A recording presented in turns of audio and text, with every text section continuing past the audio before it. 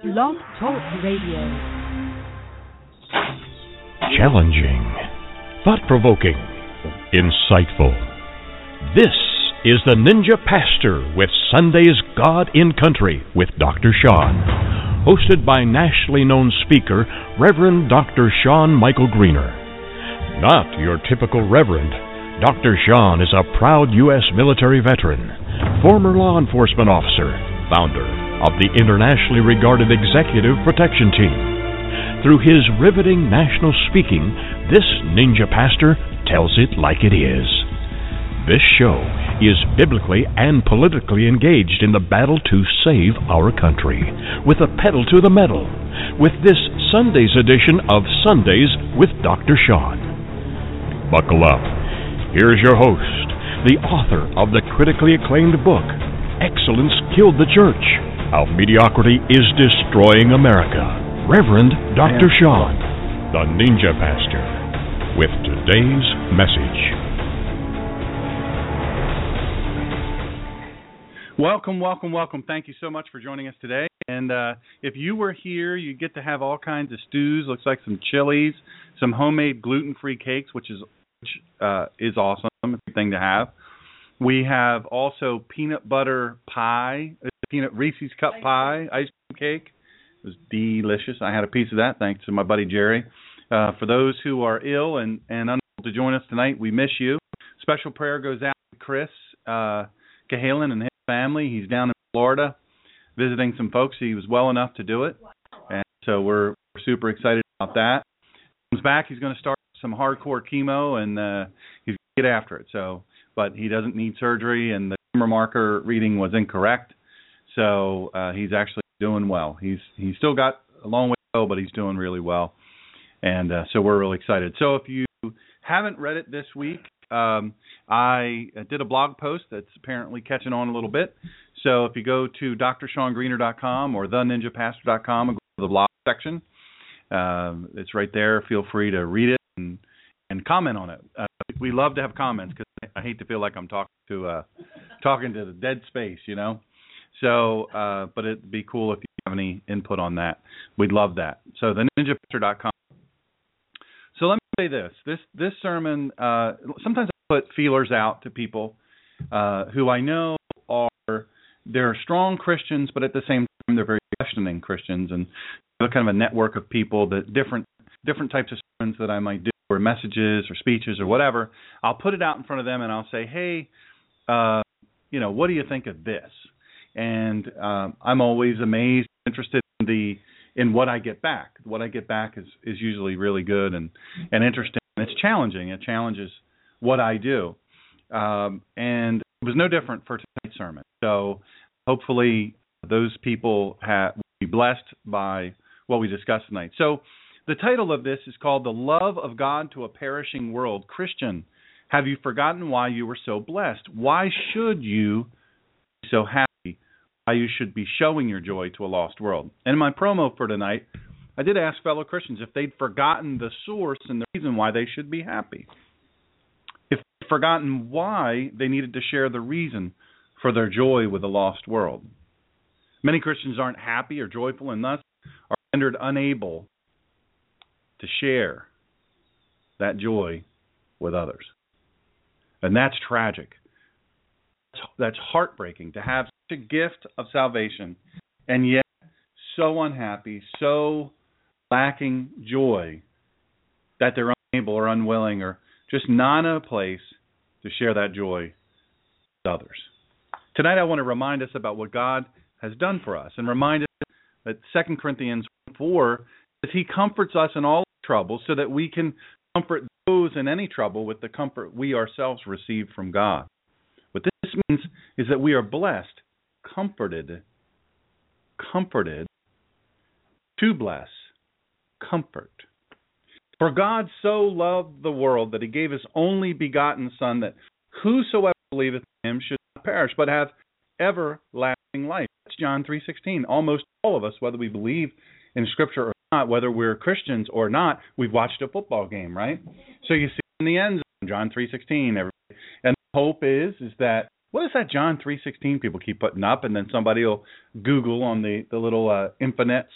They'll get on there and the interweb, and they'll search and they'll find, John 3:16. And then the hope is that reading that scripture will move that person and they'll come to an interest in Christ at the very least.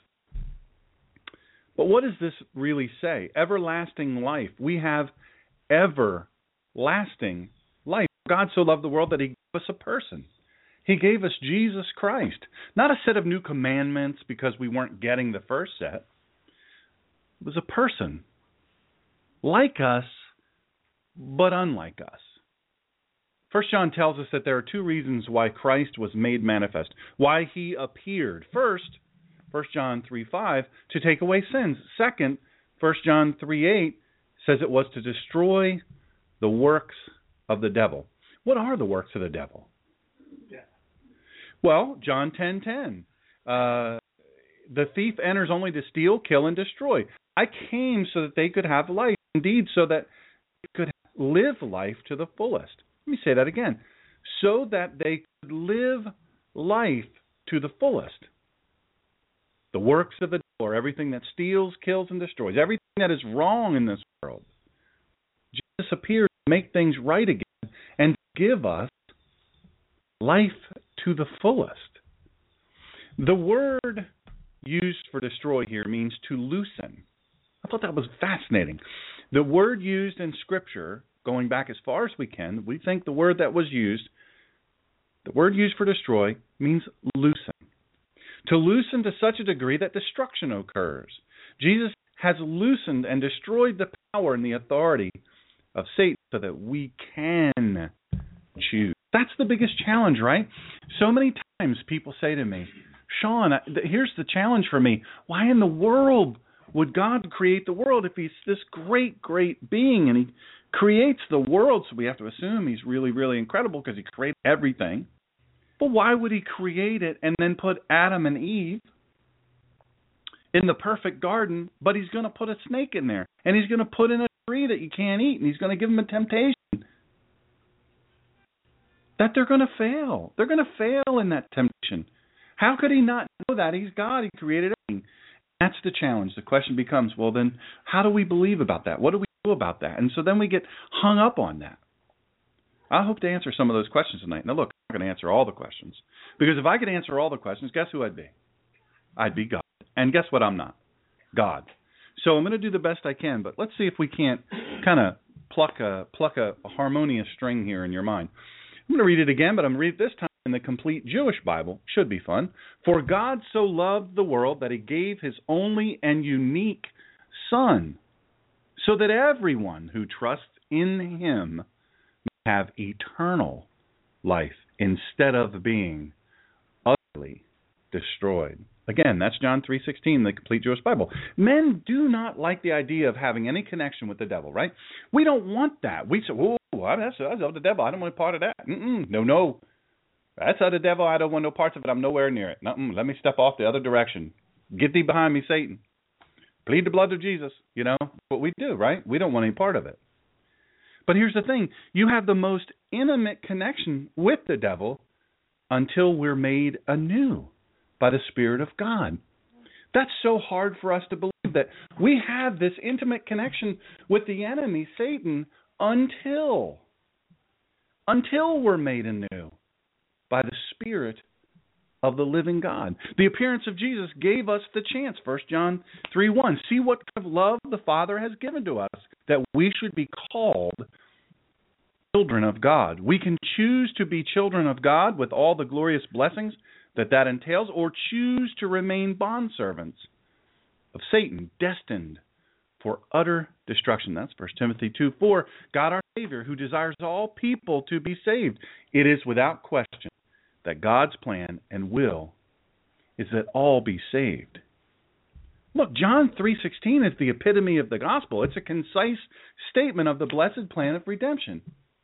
And in that blessed plan of redemption, this is what we have, the grand design contemplated by God, that men might not perish, but have everlasting life, so that everyone who trusts in him may have eternal life, instead of being utterly destroyed. Here's another thing you might think about. Man's perishing state is implied. Kind of made a little bit clear to us. This is abundantly established by other statements of Scripture. By one man sin entered the world, and death by sin. All men are naturally in unbelief. Therefore, children of wrath and condemned already. Naturally, we don't believe until what? Till we have to be told, until we have to be shown. I would suggest to you, and you've heard this before, preach the gospel of Jesus Christ with joy and thanksgiving, the greatest of gratitude. And if you must, use words. So in other words, live your life, smile, let it show. Look, I'm not Joel from Texas, and there aren't 26,000 people here, and so I'm not that guy. But I'm telling you, we should be joyful. But sadly, we're not. We're not joyful. And you know what? That's the sermon people read. That's the sermon people hear. They read our face. They read how we react to things. They think they're still in darkness. Why would I want that? Why would I want that? If they're still in darkness, what's the gain for me? Look, I'm a pretty happy person. Okay, I don't go to church. I don't do any of that stuff. I'm not a person of faith, but you know what? I'm pretty happy. Things are going pretty good for me. Have you seen my house? Have you seen my car? Have you seen my family? All of those things. We look at all those things, and they say, I'm successful. Why would I want what you have? You're a sour face, sourpuss. You're down in the mouth all the time. Let's just see. Man's perishing state includes the tendency of the body to disillusion. Appointed unto man once to die. Dust to dust thou art. The Complete Hebrew Bible puts Hebrews 9:27 this way. Just as human beings, and by the way, I love this passage.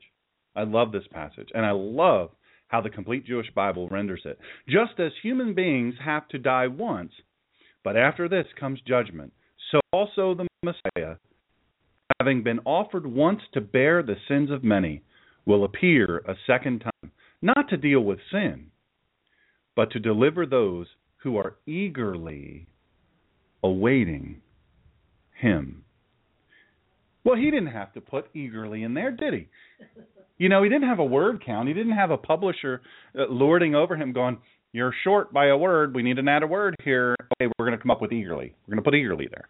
Now, how many of us seem eager in our waiting for Christ's return, for the Messiah, for the Ruach HaKodesh, the Holy Spirit, to come upon us, Yeshua HaMashiach? And somebody sent me a message last week. They said, I'm not going to listen to your show no more. You know what you do? You speak tongues, and I'm against tongues, so I'm not going to listen to your show no more. Somebody told me about your show, said it was good. But you know what? You're not good. You speak tongues, and I'm against it. Not listening anymore. So fortunately, I had a thing back, and I said, that tongues that I was speaking, that was Hebrew, the language of Christ. I'm just saying. Yeah, hang in there with me. You'll be all right. So if that person is listening, God bless you. Thank you for coming back. I don't know if you sound like that, but I was just reading what I thought it sounded like. Ecclesiastes 3:20, they all go to the same place. They all come from dust, and they all return to dust. Let me say that again. They all go to the same place.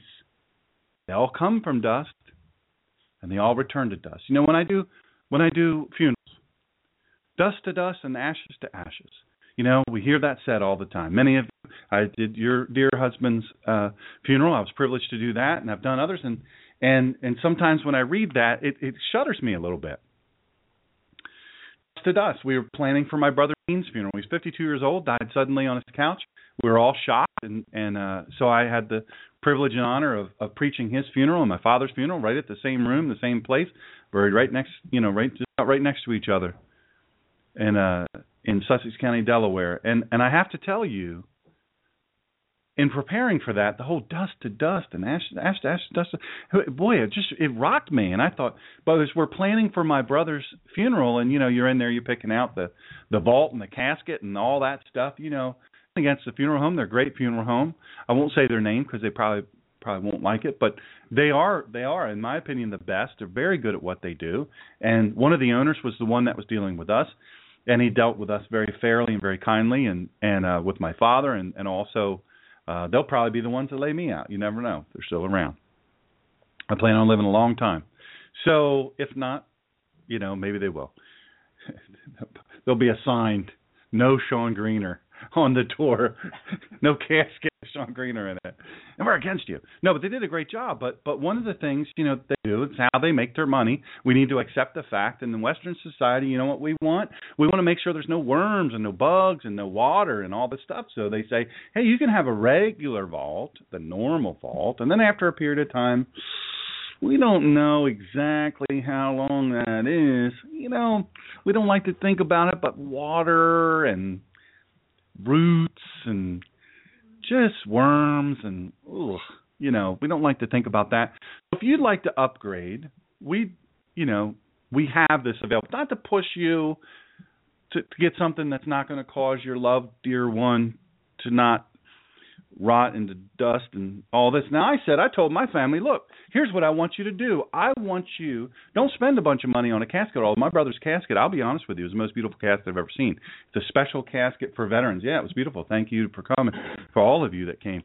It was a beautiful casket. It was really one of the most beautiful ones, and my mom insisted on that. She said, he was so patriotic, and he would have loved this. He would have loved this.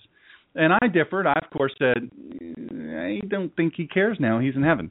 And he's probably going, no, don't spend that money on that casket. He didn't talk like that, by the way. But I don't want to be mad at me from heaven, so I'm doing an imitation, but in fun. So, Mom wanted to do that, and that's okay. For me, I instructed my family, hey, go out and buy a really nice refrigerator. Right? Buy a really good refrigerator. Maybe one of those triple door ones with all the magic stuff that it does and all this stuff. And then guess what? Wrap me in some duct tape. Get you a decent roll. Don't give me the Chinese duct tape. Give me the good duct tape. Wrap me in some maybe fish paper or some kind of thing, newspaper, whatever. Wrap that in the duct tape. Throw me in the box. Dig the hole. Don't worry about the concrete and all that mess. I don't need the vault. Save your money. Buy some food for people that come, the 7 or 8 people that are going to come to my funeral. Buy some food. And you know what else? You know what else you could do? What would be really, really awesome? You know what you could do? You could have a big old party with all that savings that you had. And I would love it. I'd be right among you going, yes, that's what I love. Fried chicken, watermelon. Sorry, Wes. Steamed crab. That's my violation of Torah right there. Have fun, have fun and don't spend all that money. They know it's true. They've all heard me say it. It's for real. I know I'm back to dust. But guess what? My body's not there. I have the assurance of everlasting life. My earthly tent, my body, my tent is nothing. And y'all are out there going, we're the live audience. We can see you, and we know. Radio audience is like, what does he look like? He must be so horrible.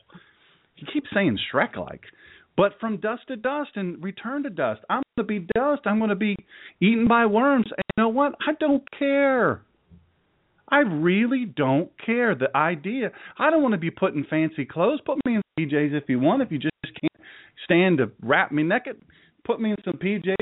And not some clothes I don't like or make me look fat, because there's nothing worse than going to an attorney and look fat.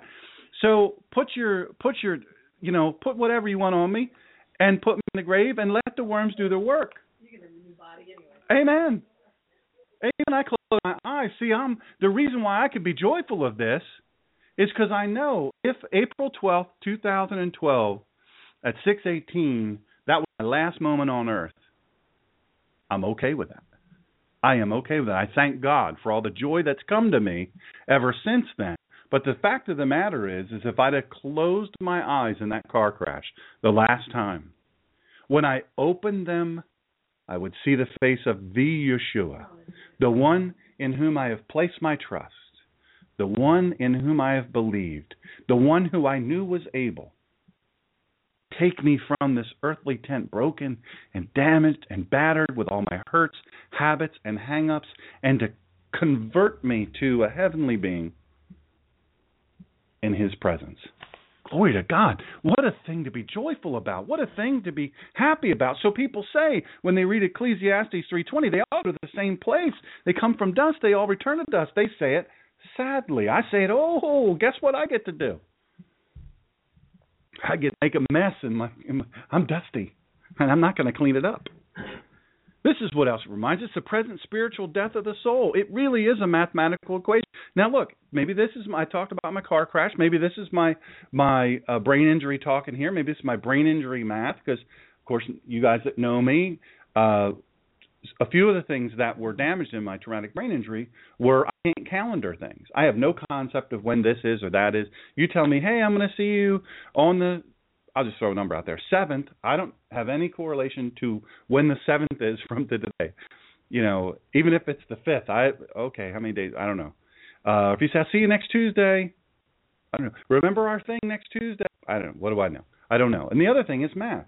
I can't sequence things. I can't put these, and it's the simplest thing. It's just crazy how it happened. But your brain, God created a brain to be amazing and to amaze. And so when it's damaged, there's things that happen. And I feel funny and I feel a little bit embarrassed about it, but you know what I do? I try to make a joke out of it and say, but this is my math. Let's see if you can follow this. Dead in trespass and sin, plus image of God defaced, plus powers of the mind alienated from God equals, result is restlessness and misery. And what this really means is no peace. It means no peace. If I'm dead in the trespass of sin and the image of God is defaced in my sin and the powers of the mind are alienated from God, I'm restless and I'm miserable here on earth. And when I close my eyes, on earth I had no peace, and in death I have no resurrection or salvation. And no wonder I hate math so much. No offense to any math teachers who are listening. The exposure of the soul to the bitter pains of eternal death. Folks, this is another thing that we have to realize. We have to take into ourselves and realize, wow, I'm exposed to the bitter pains of eternal death.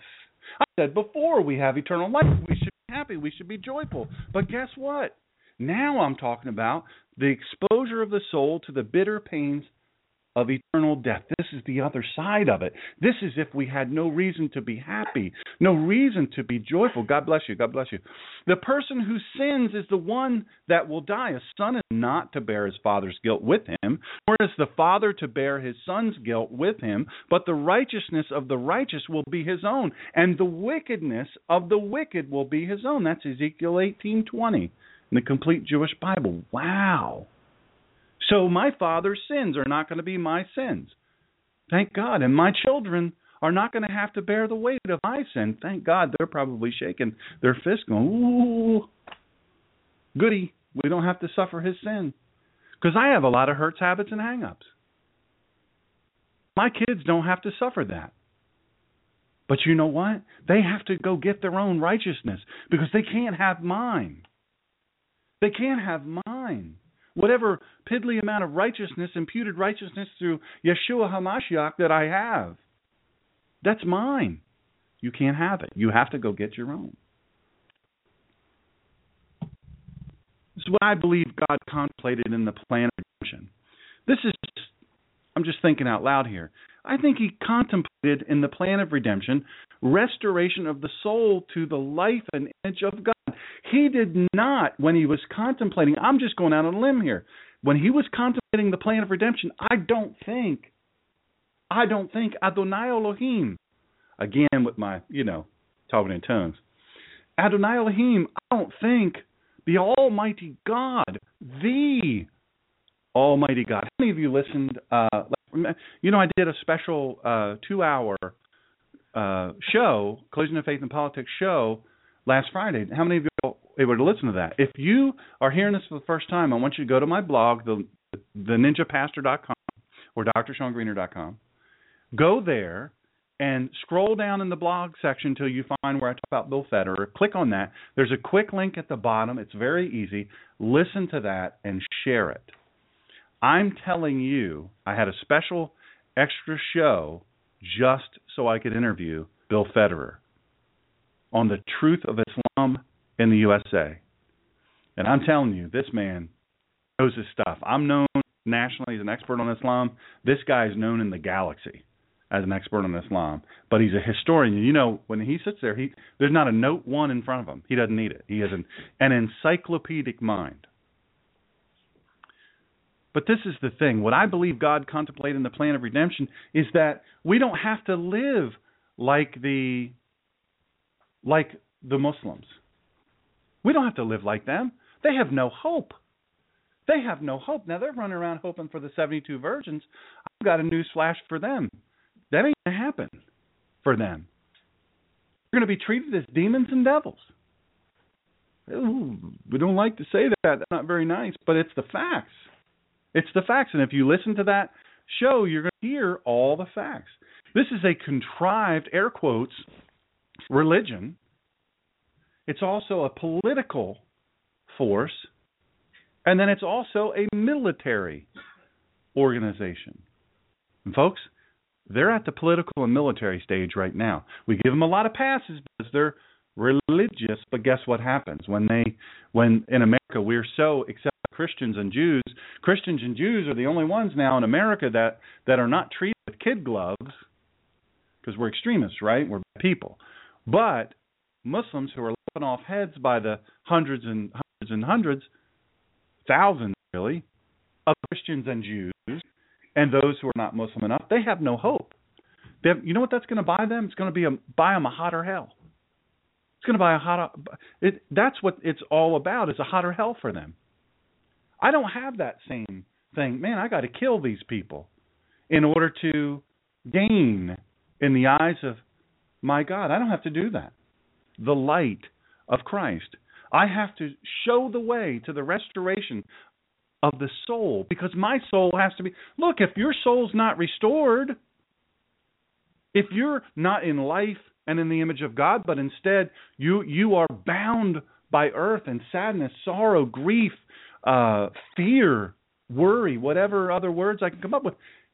If you're bound by all that, then you're not showing the life and image of God from your soul. What you are showing is sorrow and loss and a lack of restoration. What else it shows me, and that I believe God contemplated in the plan of redemption? I'm not saying I understand God. I'm just saying this is my guess. The resurrection of the body by the power and in the likeness of Christ. The only reason we have any hope at all, my friends, is because Yeshua HaMashiach was sent, the only unique Son of the living God, was sent to earth. He lived 33 perfect, sinless years, and then he was tortured. He was tortured mercilessly for hours, and then he was murdered in public for all to see. But you know what else happened? He was buried. He was brought down from the cross, and he was taken to a borrowed grave. He was buried, and the grave was guarded, and still he rose. Look, you can be sorry if you want to be. You can look at the state of the American political system and go, oh my Lord, what in the world are we going to do? I do it too. I'm heavily involved in politics. I do a show called The Collision of Faith and Politics. I'm bathed in it for hours and hours a day. I never get a break from it. And you know what? This political landscape among conservatives, we'll say, this political landscape among conservatives is the fiercest, the most ugly I have ever seen. I have never seen it like this. I have dear friends. I talked about this on Friday's show with Bill Federer. I talked about this, and I mentioned my buddy Dave Perkins, wonderful man, one of the smartest people, good friend of ours, one of the smartest people I know, one of the best read. He has a great radio. He's nationally known radio guy, phenomenal human being, and very politically astute. But he's worn out. He did a big post where he said, I got to let this go. I got to leave it to God. Because, y'all, this is crushing me to see friend against friend, brother against brother. to see us going at each other like this. And you know what's going to be left? Carnage. And there'll be a whole bunch of people again who aren't going to the polls because I'm not going to vote for the lesser of two evils. Folks, let me just say this. If you read the post I did, go to theninjapastor.com, go to the blog, click on that.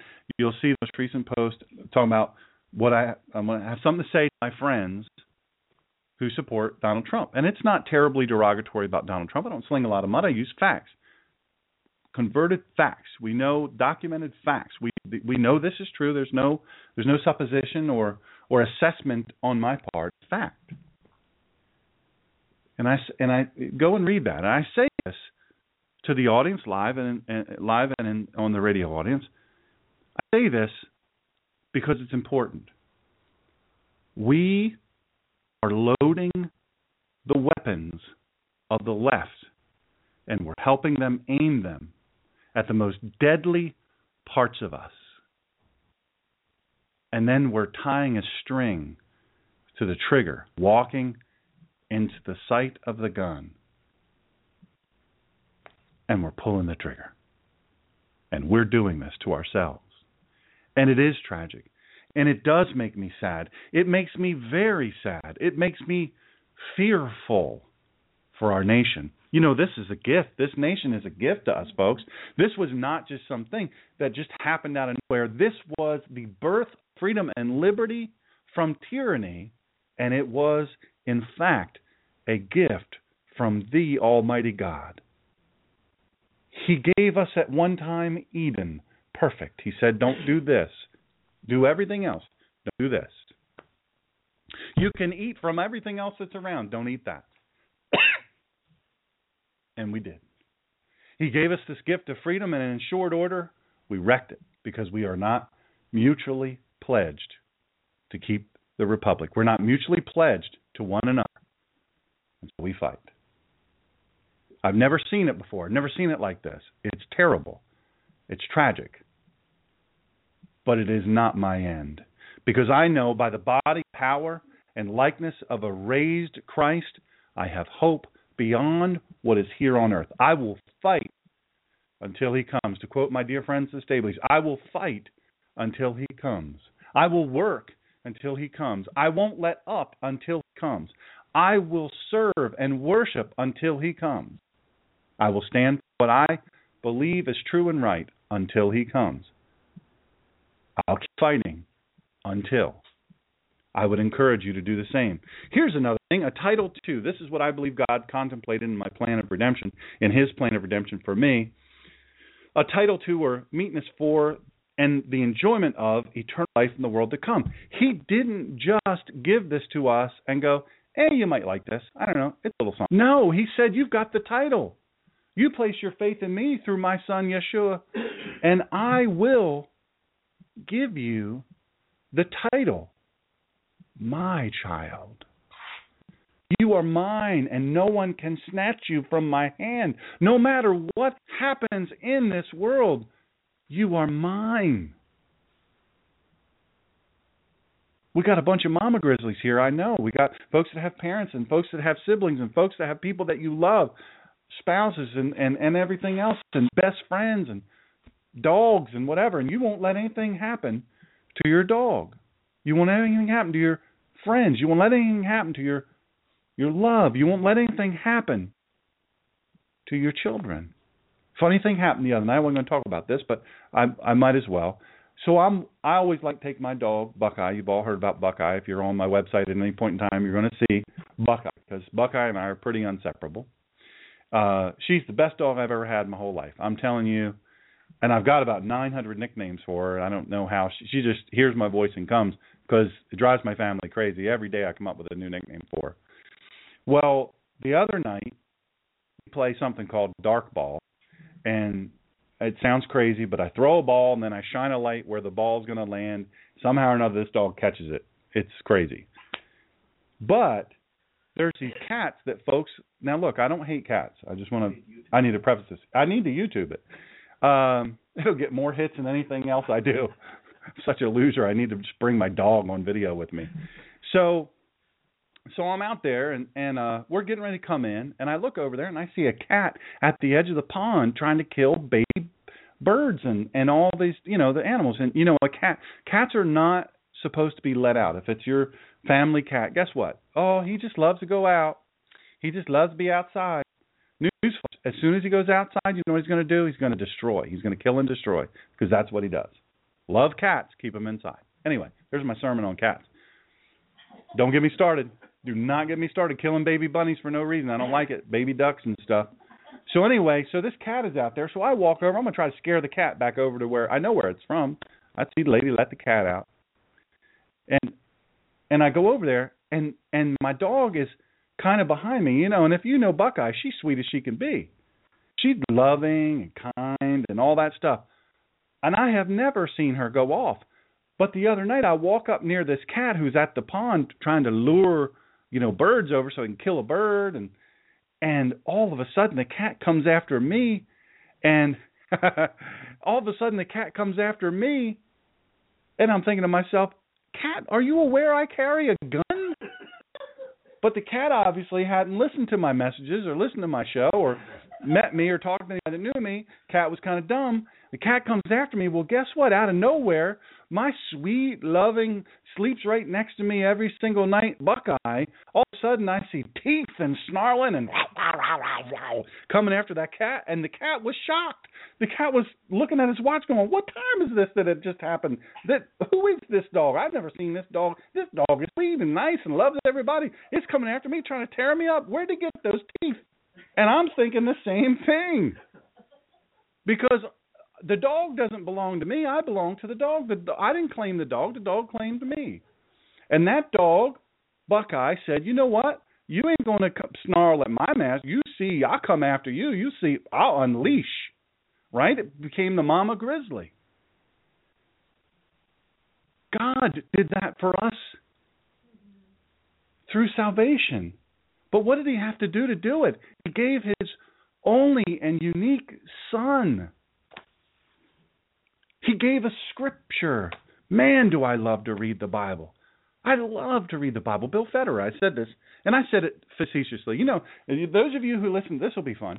Those of you who listen, if you've listened to it already and you want to listen to it again, or you haven't listened to it, listen to the interview that I did with Bill Federer. And I'm trying to be funny, make him laugh a little bit. One thing I learned, he's very funny, but historians, I don't think, get my humor. And he didn't laugh at a single thing, not even a chuckle.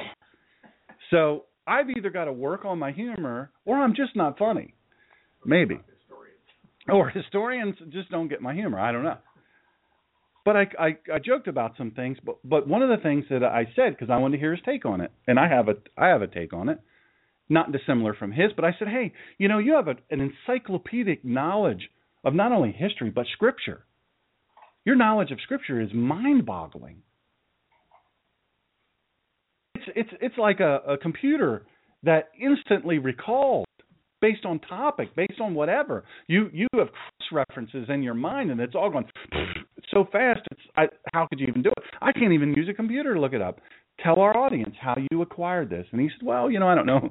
I don't know that I have all that, but how I do it is I read Scripture. Maybe if I can't sleep, I read Scripture before I go to sleep. That's the last thing I think about as I fall asleep. And you know what? Maybe I'm driving somewhere, or I'm on a plane. There's these things that you can do. You can listen to Scripture.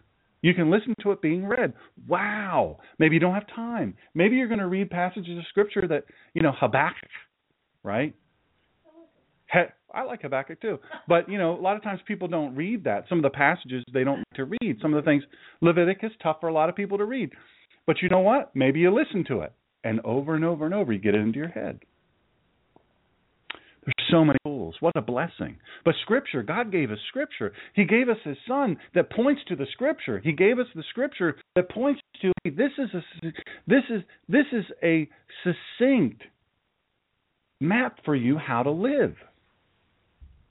Maybe you should read it. That's my thing, folks. Look, I'm not trying to act like I know everything, because you know what, I don't. By the way, folks in chat, hello there. I'm terribly sorry. I forgot my iPad, which is what I use preach off of, and so I'm using my thing so I can only look at it real briefly, and so I apologize in advance for that. But we'll chat with you as soon as I finish. All that said to say this, God gave us this amazing issue. God gave us this amazing grouping of blessings. Still we're sad, and still we're hopeless.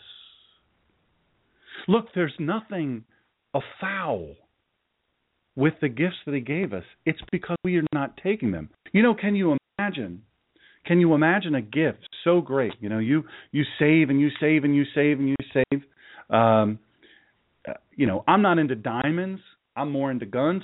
But okay, let's say you know somebody wants a diamond. You have a spouse that wants a real big diamond. I love diamonds. That's you. The bigger diamond you give me, the more I know you love me, right? You know, and you're gonna make over this big thing, and you save and you save and you save and you save and you save, and you buy this diamond, and you take the diamond home and you put it in your little safe place that nobody knows where it is, so that it won't be found. Your surprise won't be ruined.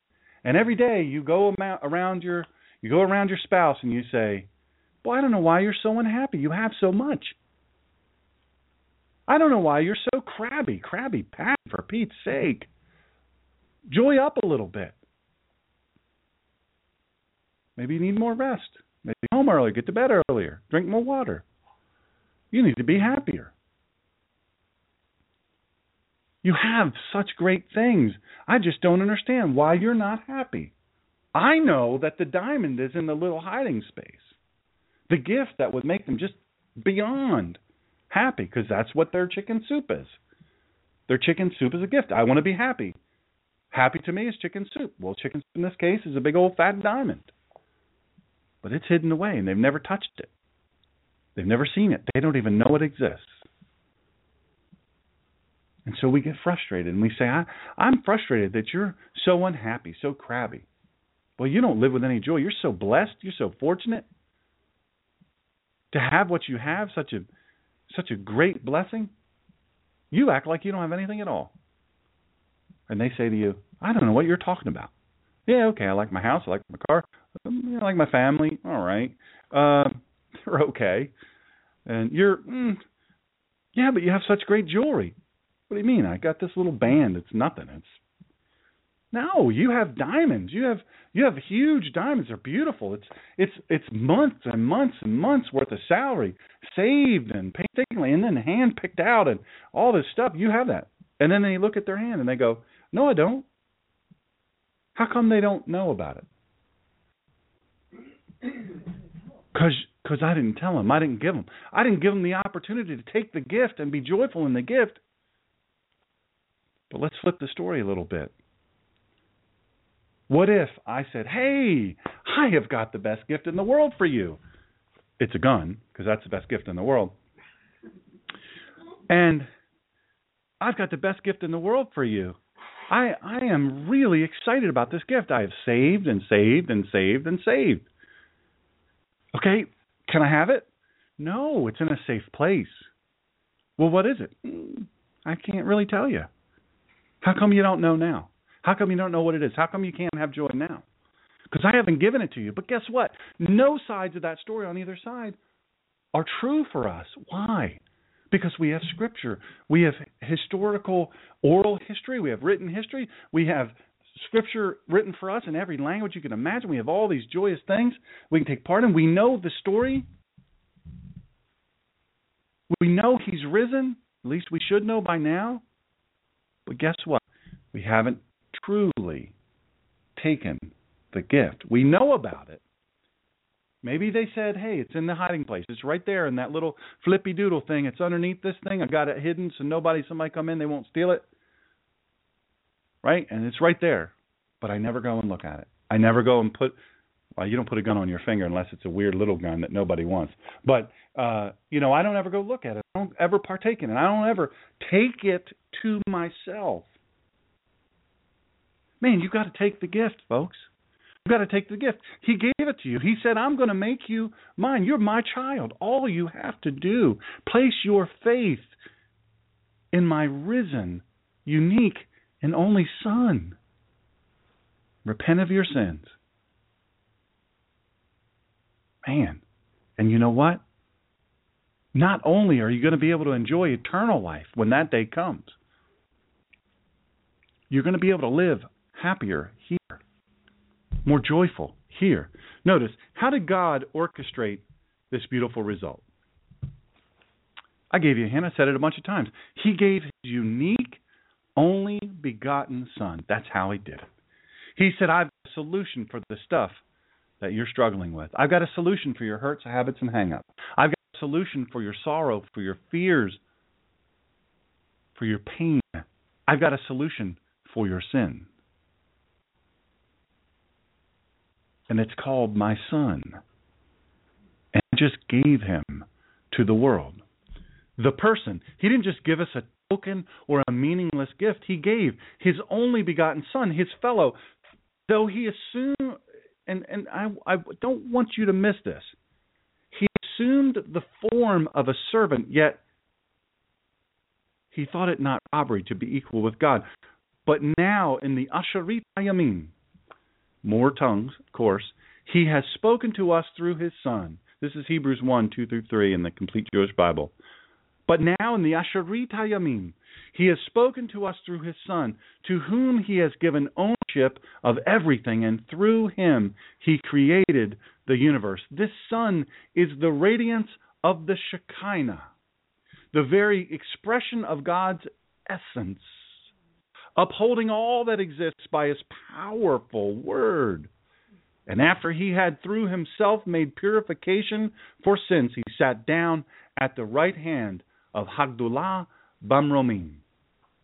This means in Hebrew, the greatness on high. You've got to observe this. You've got to take this in. He gave his Son. He did so by promise. He did so in all of the ways that he speaks to the earth. He speaks to his children. He did it through sacrifice. He did it through written word. He did it through deed of his Son. He did it prophetically. And in the fullness of time, Galatians 4:4, he sent forth his Son. But when the appointed time arrived, God sent forth his Son.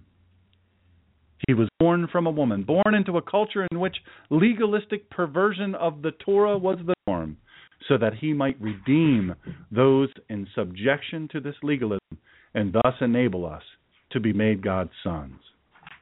That's Galatians 4, 4 and 5 in the Complete Jewish Bible. And for which he gave him, to assume human nature. He gave his Son to assume human nature, to magnify the law, to reveal doctrines of the gospel through his life. And as a sinless example to his people, to shed his blood for a ransom for sin, and thus to die in the place of transgressors. Who are they? Us, you and me. To rise again for the justification of sinners, to be the ever-living advocate of his church. And who did he do this for? The world. And do testify that the Father sent the Son to be the Savior of the world, and he is the propitiation for our sins, and not for ours only, but also for the sins of the whole world. According to John 1:29, 2 Corinthians 5:14, 1 John 4:14, and 2:2, the whole world is you, and it's me. But here's how we take it. This is the divinely appointed mode. This is how you do it. This is how God set forth for us to take of the gift. That whosoever believeth. I want you to observe here, the mode appointed here is faith, believeth, so as to fully credit God's testimony of our guilt, wretchedness, and danger, his mercy, Christ's ability and readiness to save, and heartily embrace him in this mediatorial capacity, relying solely and fully upon him for acceptance and eternal life. I want to say this very clearly. I don't want to be mistaken. Solely and fully relying on him for acceptance and eternal life is harder than we think. That sometimes when something is so easy, we don't believe it. Don't I need to do a bunch of other stuff? Don't I need to memorize a bunch of things? Don't I need to go to some special school, seminary, divinity school? Don't I need postgraduate degrees? No, you don't. He made it simple. We're to rely solely and fully upon Him. Whosoever believeth. It embraces all countries and all colors. It includes all grades of guilt, no matter what your sin is, all hues of moral character. Listen, you could be a slum dweller because of your actions, and then you see the face of Christ and you say, I want that glory. I want to worship that King, though I may remain in this gutter because of my poverty, spiritually, soul deep, I am as wealthy as any man or any woman who ever walked the earth, because I have the promise of the living and almighty God. Amen. It embraces everyone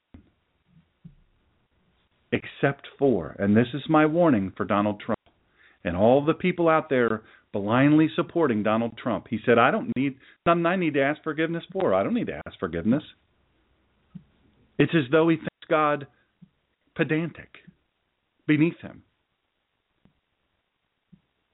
This whosoever believeth embraces everyone, no matter where you are, no matter how good you are, no matter where you are, he will come to where you are, except the obstinate, impenitent unbeliever. I'm telling you, you say to me, I don't need forgiveness, you in fact are an unbeliever. The great original cause of God's unspeakable gift to the world. Why? Why did he do this? God so loved the world. For God so loved the world. The cause was his own free, unsolicited, sovereign love. The degree of this love is referred to, not determined, for it is only known in all its richness and vastness to the divine mind, and is recorded by the word so. God so loved the world. Eternity itself will be too limited to solve this word and to find out its unbounded significations. So, 2 letters. He loved us so. As the great preacher Jabez Burns is quoted to say, it is love as high as heaven, deep as the verge of perdition, wide as the universe, and durable as the everlasting ages to come. Listen, folks, the world has fallen. If you say to me, hey, Sean, brother, you got to help me out. Why would God allow things to be like this? Why would he allow this? How could he allow this? Why did he allow a snake? Essentially, his little infants in the Garden of Eden, everything's perfect. They've never been exposed to sin, and all of a sudden, the snake comes in, the serpent comes in, talking, by the way, and talks. And let me say this: people throw Eve under the bus. There weren't buses back then. I'm pretty sure. There weren't buses back then, but he throws Eve under the bus. People throw Eve under the bus. It was not Eve's deal. It was Adam's. Because Adam didn't speak up, because we know that Adam was right there. He was right there, and he never spoke up. He never became a leader. He never stood up and said, baby doll, I think that's what he called her, I'm pretty sure. Baby doll. Now, you know, first of all, let's be serious. The snake is talking. Warning number 1. Number 2, it's a big snake. Number 3, he's telling you, do what the creator of, all this, told us not to do. The one thing. He said, enjoy all this, but don't eat from here. And what's he doing? He's telling you to do the one thing he said. God has been good to us. Now let's step away from the snake. Let's just step away from the talking snake, and then let's go talk to God, because he walks with us in the garden. Didn't do it. Don't put so much on Eve, folks. Don't slam Eve. Brother Adam, he had work to do and he failed to do it. Our world is fallen. That's why we are where we are. And folks, if I could answer that question, why did he do this? The only thing I could give you is free will. Because if he made us with no free will to love him, what does love mean? There's a commercial on television. I can't remember what the commercial is for. It's some kind of cream or lotion or something. And there's this actress, I think, hilarious. She's sometimes more crude than I like, but she's talking about, this girl. She's standing there talking to this lady in the house, and she says, this lady's house, and she says, put this on your skin, and rubs it in. She goes, oh, that's nice. That's so nice. Yeah, I was going to put it on your last night, but you were asleep. Well, she obviously doesn't live in the house, you know what I mean? She's kind of a creeper, as the people say to it. So she sneaks in, and like she's a stalker type of person. I think that's funny. You got to watch that commercial. Those of you who have TV, that commercial cracks me up every time. You'll see it. You'll see it, and you'll laugh, and you go, oh, Pastor Sean. He's so funny. Everybody fast forward to commercials nowadays. Anyway, look, I'm here to tell you, the world is jacked up. I'm sorry to be the bearer of bad news. The world is jacked up. I don't know why the snake was in there. I don't know why it was sneaking. I don't know why I did all those things, but I know this. God wants us to love him because we do, not because we have to. The good news, which the gospel proclaims, God's love and mercy toward us through his love. And man, the access to salvation is so easy. It's so easy. God provided it to us, not by works, but by faith. We just have to believe. The failure of those who perish, for whosoever believeth shall have everlasting life. What's the inverse of that? The inverse of that is if you don't believe, guess what? It's over for you. Boy, if you don't believe, you might just go on and live crazy if you want to. Go on and live crazy. Because I'm sorry to tell you, I am so sorry to tell you, you have no hope. You might well be sad about elections and all this stuff and don't even work, don't even try. Don't go on a diet. Don't eat healthy.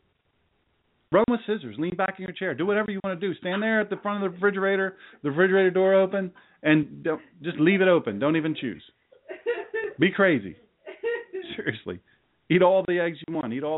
Don't eat the bacon. But if you're going to die hopeless, eat all the bacon. Here's the thing. Look, if you have no hope, man, I feel bad for you. But I'm sorry to say I'm in a club that will accept you if you take the gift. You got to go get the diamond out of the hidden place. He told you where it is. And put it on your finger. Put it in your heart. And then glow. Glow like it. The Shekinah glory, the glory that comes off of God and his Son because of the Father. The Ruach HaKodesh, the Holy Spirit should be shining from us. Don't live hopeless. Don't live sad. Live like you have a purpose in God, by God, and through God, because of God. Join us next time for Sundays with Dr. Sean. And please follow this show and the Collision of Faith and Politics radio show during the week at www.blogtalkradio.com/The Ninja Pastor. And follow Dr. Sean on Twitter at The Ninja Pastor and on Facebook at www.facebook.com/God in Country Radio. And check out all the free messages, archive shows, and buy Dr. Sean's critically acclaimed book, Excellence Killed the Church, How Mediocrity is Destroying America, at www.drseangreener.com. Join us during the week. And in the meantime, Dr. Sean will be fighting for you and for this great country. Thank you for joining us in this fight.